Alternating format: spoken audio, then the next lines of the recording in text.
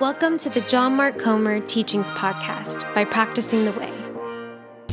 This teaching was first given at Bridgetown Church in Portland, Oregon as a part of the eating and drinking practice.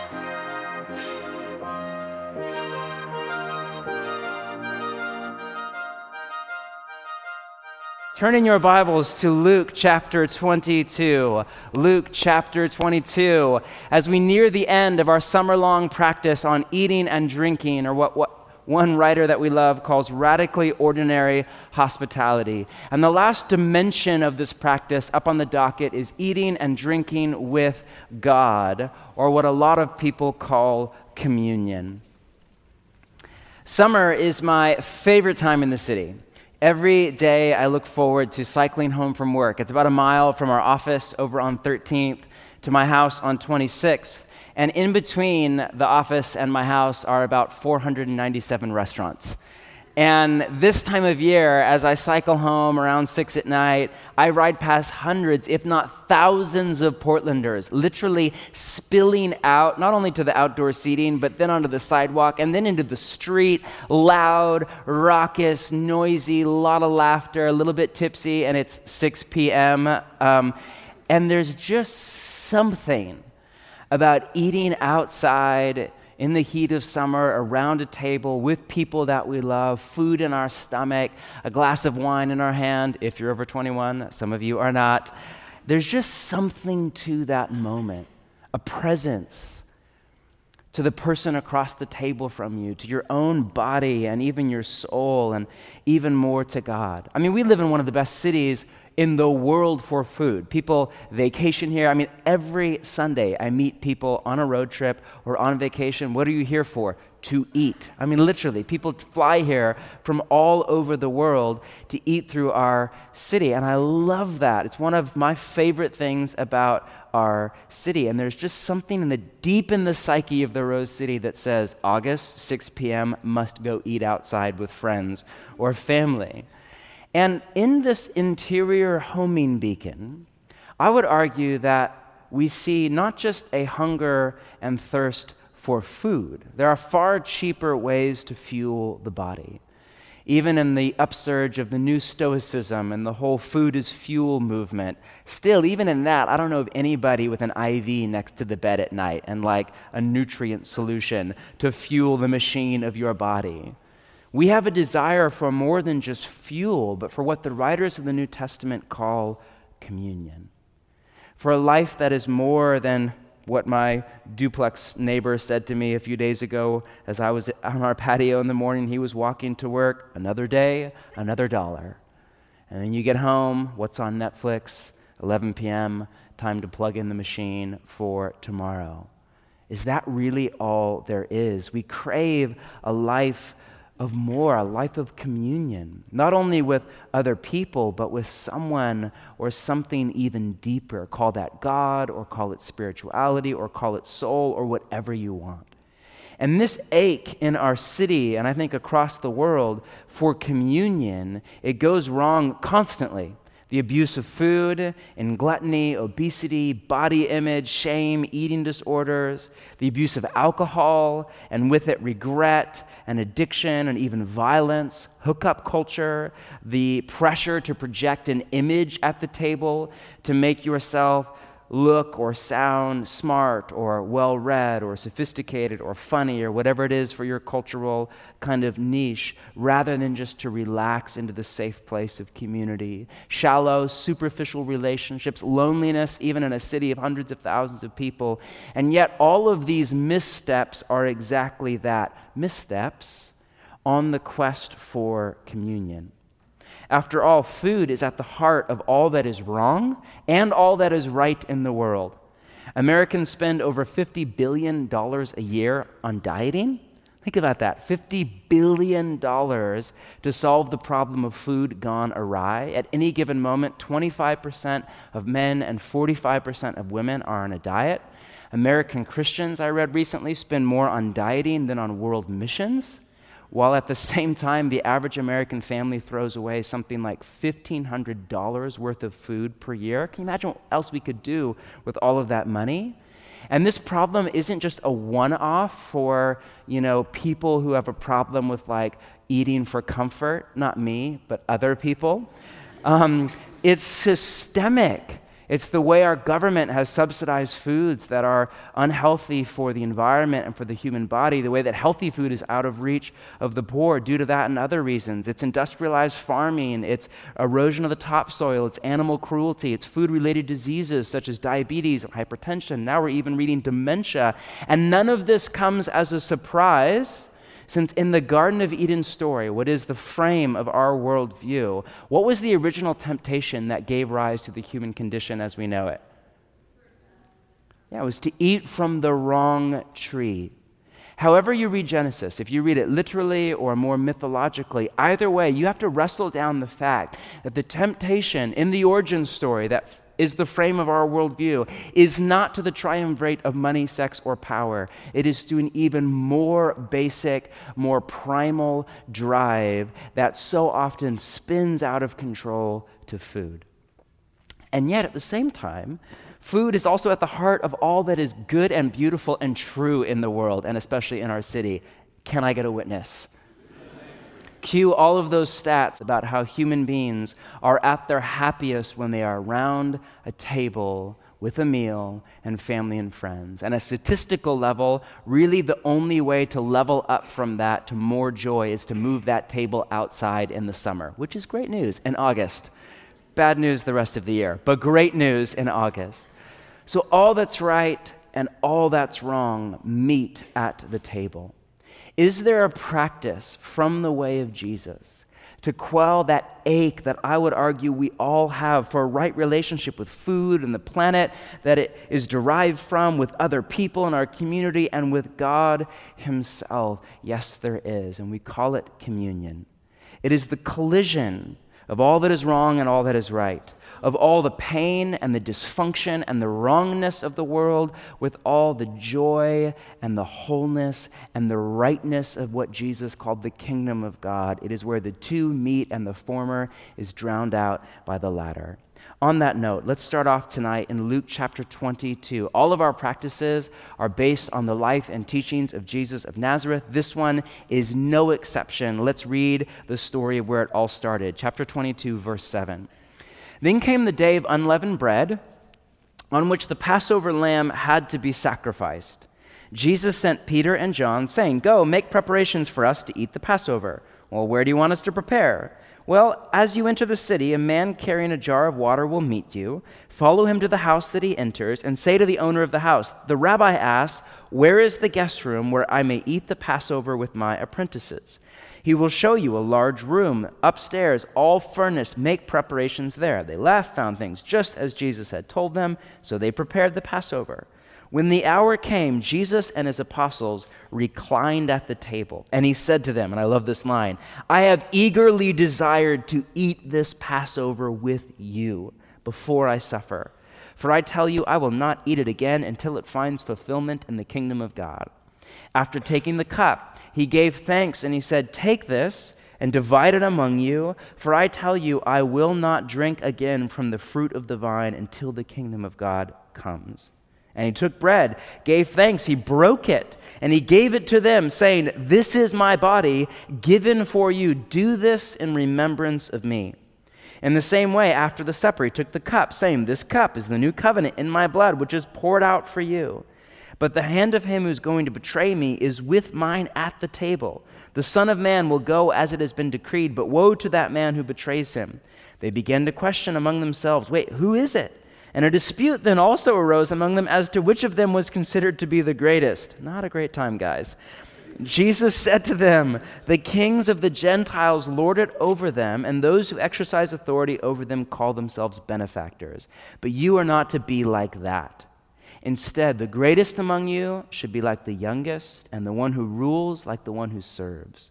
For who is greater, the one who is at the table or the one who serves? Is it not the one who's at the table? But I am among you as one who serves. You are those who have stood by me in my trials, and I love this line, I confer on you a kingdom, just as my Father conferred one on me, so that you may eat and drink at my table in my kingdom, and sit on thrones judging the 12 tribes of Israel. There's a lot in there. I just want to call your attention to one well-known line. Do this in remembrance of me. How many of you have heard that line before? Yeah, a lot of you. I would argue that is one of the most misread of all Jesus' teachings. Two things you need to get your head around with that line in particular. One, the pronoun this, do this in remembrance of me, doesn't just refer to the bread and the cup. It refers to the whole meal and more, to life around a table in community with other apprentices of Jesus, with Jesus himself present as the rabbi or the teacher and the host of the home. Jesus is not just saying, do a cracker and a sip of juice in remembrance of me. He's saying, do life around a table with other apprentices of Jesus, with me right there at the center. Secondly, get your head around this. The qualifier in remembrance of me doesn't just mean in memory of me, like it sounds in English, but an actualized awareness of me. The tricky thing about this practice of communion is that in it, time is all mashed up. So past, present, and future all elide together. At the table, we look backward to Jesus, not just to his death, to all of Jesus, his life, his kingdom work, his teaching, his miracles, his death, his resurrection, his ascension, the coming of the Spirit, like all of that to Jesus. We also look in our mind and our body and around the table to our community, to Jesus' presence in the here and now. And then we also look forward over the horizon to Jesus' return. All of the prophets, from Isaiah down to John the Revelator, upwards of 1,000 years later, envision the future as a meal around a table, what the Hebrews called the Messianic banquet, meaning a giant kinfolk party for every tribe, tongue, and nation with Jesus at the head of all of it. You think that table is long? Imagine one from here to China or something. That's the dream, the future. Paul later writes that when you eat and you drink, you, quote, proclaim the Lord's death until he comes. Past, present, future, all allied together. The theologian N.T. Wright, in his little book, The Meal Jesus Gave Us, writes this: the hardest thing about the sacraments is they invite us to look at time in a different way. The term memorial does not mean merely bringing something to mind or remembering. It refers in some way to bringing that past story and the divine action of the past into the present, such that the present audience becomes part of the story and receives the benefit from such actualization. I love that word, actualization. To remember, to do this in remembrance of me, is to actualize that past and that future in the present. Here's a clumsy analogy. Right now, all three of my kids are in swim lessons because they are Oregonians, which means they are about to drown at any moment in the water, okay? So I don't want my children to die. So all three of my children, we're like driving every day out to freaking Lake Oswego in traffic, but it's to not die, okay? So they're in swim lessons right now at my mom's, this pond thing by my mom's house. And in swim lessons, and I work with the kids often on a day off or whatever, you hear this common refrain, remember, remember. Remember when you take a breath to look back and over your shoulder, not up and like back over the shoulder, right? Remember, short breath, right? Remember, torso, right, left. Who was on the swim team and is a certified lifeguard? Fun fact, I'm just saying, all right? And you say all of this, remember. And when I say to my children in the water, like, remember, I'm not just saying call to mind an event from the past. I'm saying drag that event from the past, a swim tutorial, into the present. And I'm not just saying envision the future when you don't die in the pond, but you swim with your dad in the ocean or in a triathlon or whatever. I'm saying envision that future and drag that future into the here and now. Drag past and future into the present and let that give shape to how you move through the world in your body. Does that make sense? Clumsy analogy, I know, but my children are still alive. We're okay, all right? My point is, I think that is what Jesus is getting at with do this, do life around a table with other apprentices of Jesus and me at the table. Do this in remembrance of me. Let the past and the future break into the present and shape the trajectory of your life. Now, this practice, whatever you want to call it, communion, is one of 6 names for it, 5 of which come from the New Testament and 1 of which comes from later in church history.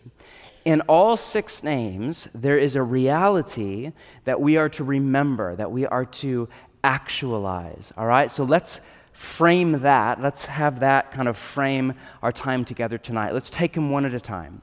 The first, if you're taking notes, and most common in the tradition that I grew up in, is communion. This comes from the Greek word. You might not read that in your English Bible, but it's there. It comes from the Greek word koinonia. You can hear a little bit of the transliteration there. Koinonia, communion, or community. In the English Bible, it's also translated as community, depending on your version, or fellowship, or participation, or sharing. For example, it's used by Paul in 1 Corinthians 10 of this practice, quote, "Is not the cup of thanksgiving for which we give thanks a participation in," is what the NIV has. In Greek, it's koinonia. It can also be translated communion with the blood of Christ. "And is not the bread that we break a," same word, koinonia, participation in, or communion, or community with the body of Christ. And then here's the imagery. "Because there is one loaf, we who are many are one body, for we all share the one loaf." This is where the name communion comes from. Some church traditions, in particular my Anglican friends, have Holy Communion, as if to say, this meal isn't just any ordinary meal. It's holy. There's something special about it. And from this first name, we remember, we actualize that at the table, we are to commune, to have community with, to fellowship, to participate, first off with Jesus, right? The whole point of the table is to actualize Jesus' presence as you eat and drink, to attune and give your full attention to Jesus, to be present to him. David Fitch, in a beautiful little book on communion, writes this: "The Lord's table is about presence. Surely it's about eating, but ultimately it's a discipline that shapes a group of people to be present to God's presence in Christ around the table." Here we have perhaps the single best opportunity to train ourselves to tend to his presence for our lives. If we can recognize his presence at work around the table, we will be able to recognize his work in our lives as well.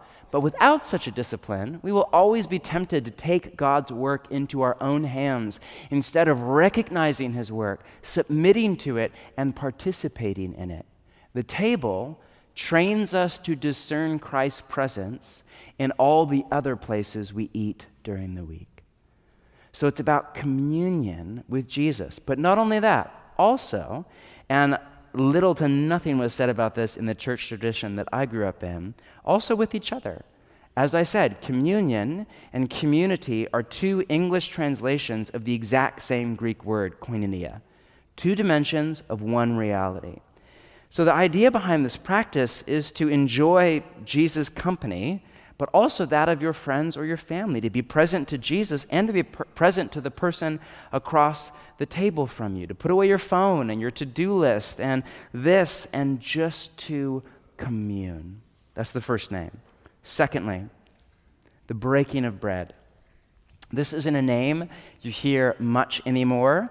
It's all over the New Testament. It's the writer Luke's favorite name for the practice in his gospel and in the book of Acts. For example, we already read in Luke 22, he took bread, gave thanks, and broke it, and gave it to them, as well as the follow-up in Acts 2. They devoted themselves to the apostles' teaching and to koinonia, to fellowship, to communion, and to the breaking of bread. There it is again. Here's another one from Acts 20. On the first day of the week, which was Sunday in the Greco-Roman calendar, was kind of the Monday of the week, late at night, we came together to break bread. Now, have you ever read Luke and been a little confused? Like, is he writing about communion, or is he writing about a meal together as a church? And the answer is yes, because at the time there was zero difference between the two. But I love this name for it, because the breaking of bread is a bit of double entendre. Bread, which was a staple of the first century Mediterranean diet. But remember, this is years before like the bread knife from Cutco with the serrated edge or whatever. Bread had to be broken before you could eat it, and there was no knife. You tore off a piece with your bare hands, and then you handed the loaf to the person next to you at the table. In the same way, Jesus was broken, was torn apart at the cross for us, and handed to you and me at the table, for us to receive the gift of life. In the breaking of bread, we remember, and please listen carefully, that all life comes through death. You are alive right now. You are breathing in and breathing out because something died for you. An animal, a plant. Without that, you would die. Food is a daily reminder of sacrifice, of our interdependence on one another, on the planet itself, that we are not independent. We literally need the death of something else just to survive. And in the breaking of bread, we remember, could God have come up with a more tangible, black and white, visceral message to you every single day, 1, 2, 3 times a day? You need somebody else's sacrifice just for you to live. In the breaking of bread, we remember that all of our life comes through Jesus' death on the cross, that we are dependent on him, we're dependent on other people, from the farmer to the grocer to the truck driver to the New Seasons checker, or Trader Joe's if you're on a budget, which we are, and the sun and the rain, just to breathe in the life of right now. Do you see it? Food is not just fuel. It is so much more. It is full of significance.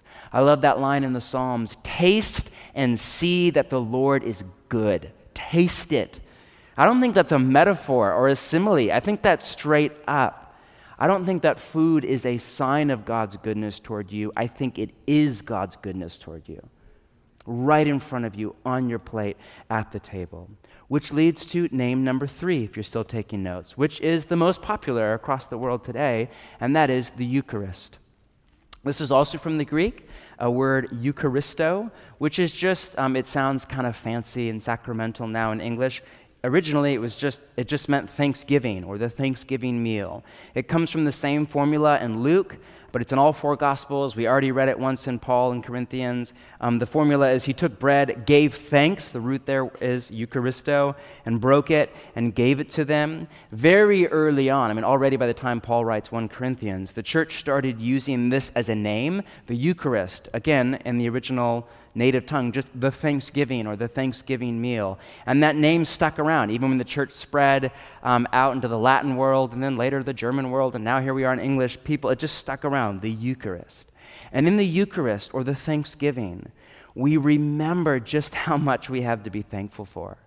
Again, that all that we enjoy with God and from God, it's all gift. Nothing is earned, nothing is deserved. I was with a friend of mine who's not a follower of Jesus that I love to pieces, great friend.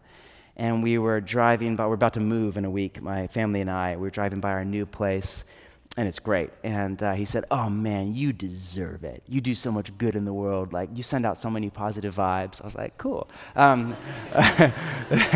But he's like, "Man, you deserve it." And he's phenomenal. I was quiet in that moment, but what I was thinking to myself was, that's great, I get it, thank you, but that is so not my worldview.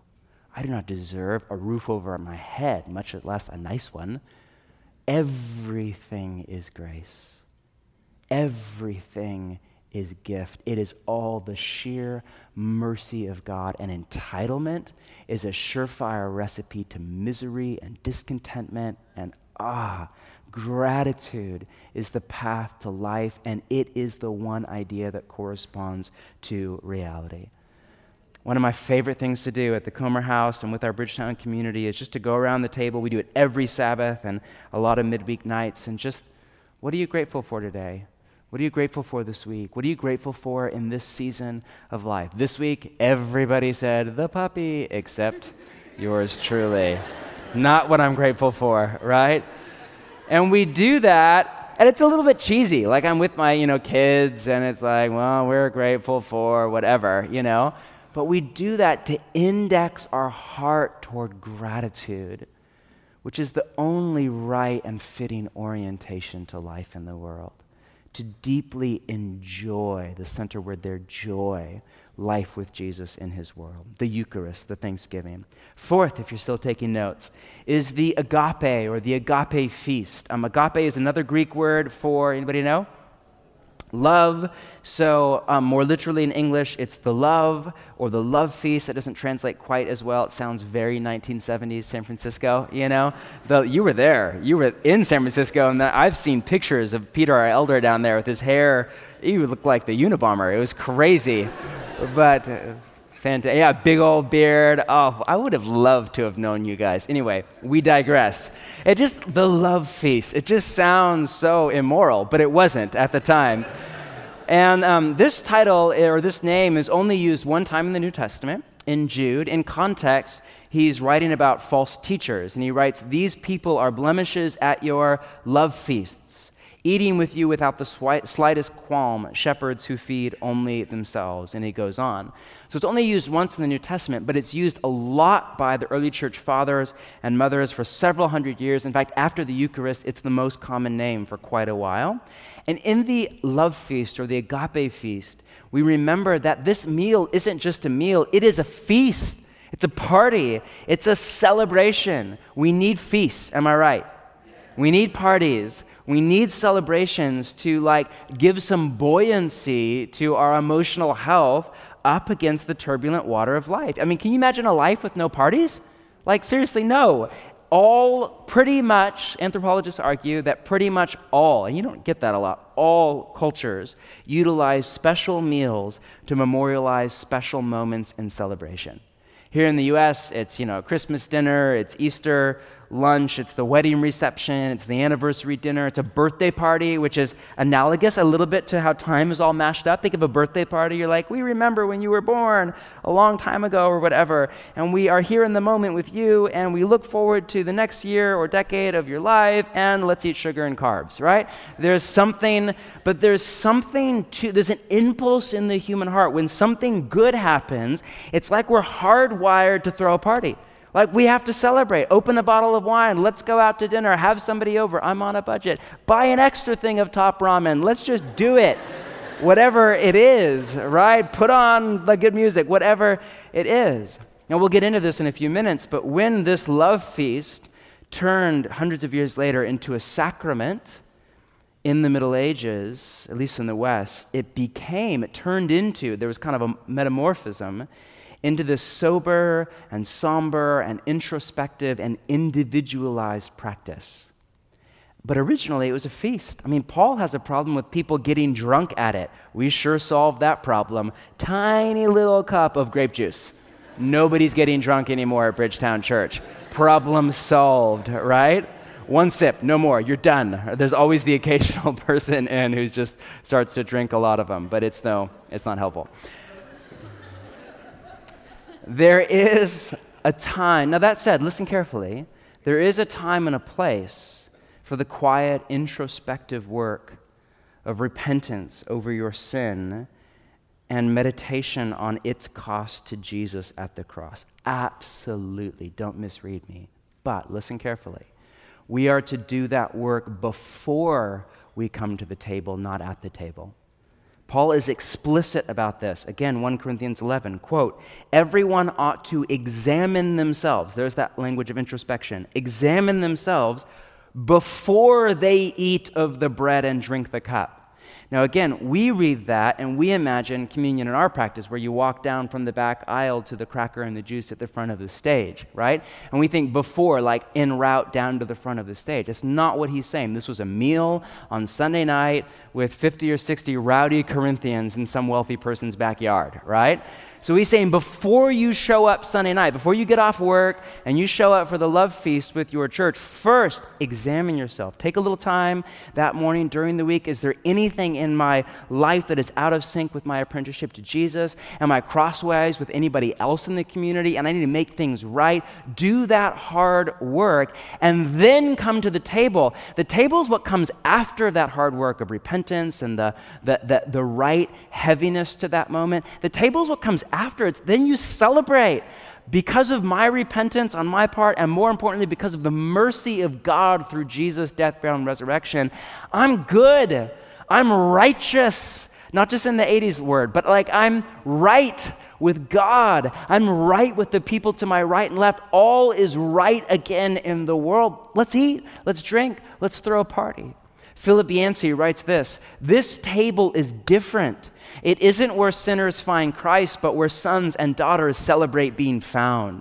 Maybe someday, instead of solemnly making our way to the tables, we should dance for joy. Maybe we should sing every born-again song we know. Maybe we should tell our homecoming stories and laugh like people who no longer fear death. Maybe we should ask if anyone wants seconds and hold our little cups high to toast lost sinners found and dead brothers and sisters alive. That's it. That is the heart of joy and gratitude and celebration and party mode. I have Sonos. Anybody have Sonos? Like party mode is where like, you don't have it? It's an app on your phone. I have it. It's amazing. It will change your life. If you don't have Sonos, it will change your life. For $190, it will change your life. And if you get more than one, you like click a little thing that says party mode and all of the speakers in your house come on at extra high volume. It's awesome. That's the love feast right there. It's party mode in the kingdom of God. Thanks for listening. This podcast was brought to you by Practicing the Way. We are a crowd-funded nonprofit that exists because of the generosity of listeners like you. To support our work, join The Circle, our community of monthly givers. To give or to learn more about running our resources in your church or small group, visit practicingtheway.org.